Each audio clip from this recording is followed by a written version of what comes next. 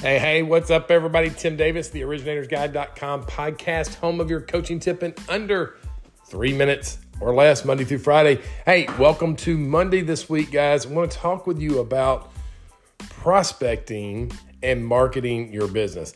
Years ago, I was at a conference, and it was actually a speaker conference, right? And the person presenting that day said, I don't want you to think of yourself as a speaker, but rather a marketer of your speaking business. And I thought, man, you know what? That's true for any solopreneur out there. That's true for real estate agents. That's true for mortgage loan officers.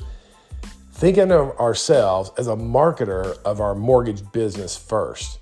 And why is that important? Why does that matter? If we think of ourselves as a marketer of our business, then we each and every day have to go, you know what? I need more exposure for my business. And when it comes to exposure, there's basically two categories. One, you have to be involved in it, right? And that's like networking or presenting to real estate offices. In other words, you have to be the one in the forefront. And number two, more of the evergreen stuff, like you do videos or you have a webinar and it lasts, over and over and over, right? You do ads on social, you post on social, things of that nature. So today I want to focus on that first one, the active marketing strategies. I was told by my first coach, you can only really master 3 of those per month. So what are those going to be, right? For me, it's speaking to real estate offices. It's a one-to-many approach, right? It's number 2, it's speaking to other groups, like networking groups, right? Being involved in networking groups, right? And then number 3, it's actually the art of just prospecting. How many people am I going to talk to, either in person or by phone on a daily basis? And I think we've gotten away from that, in recent times. But I think it's super important that you get back into that.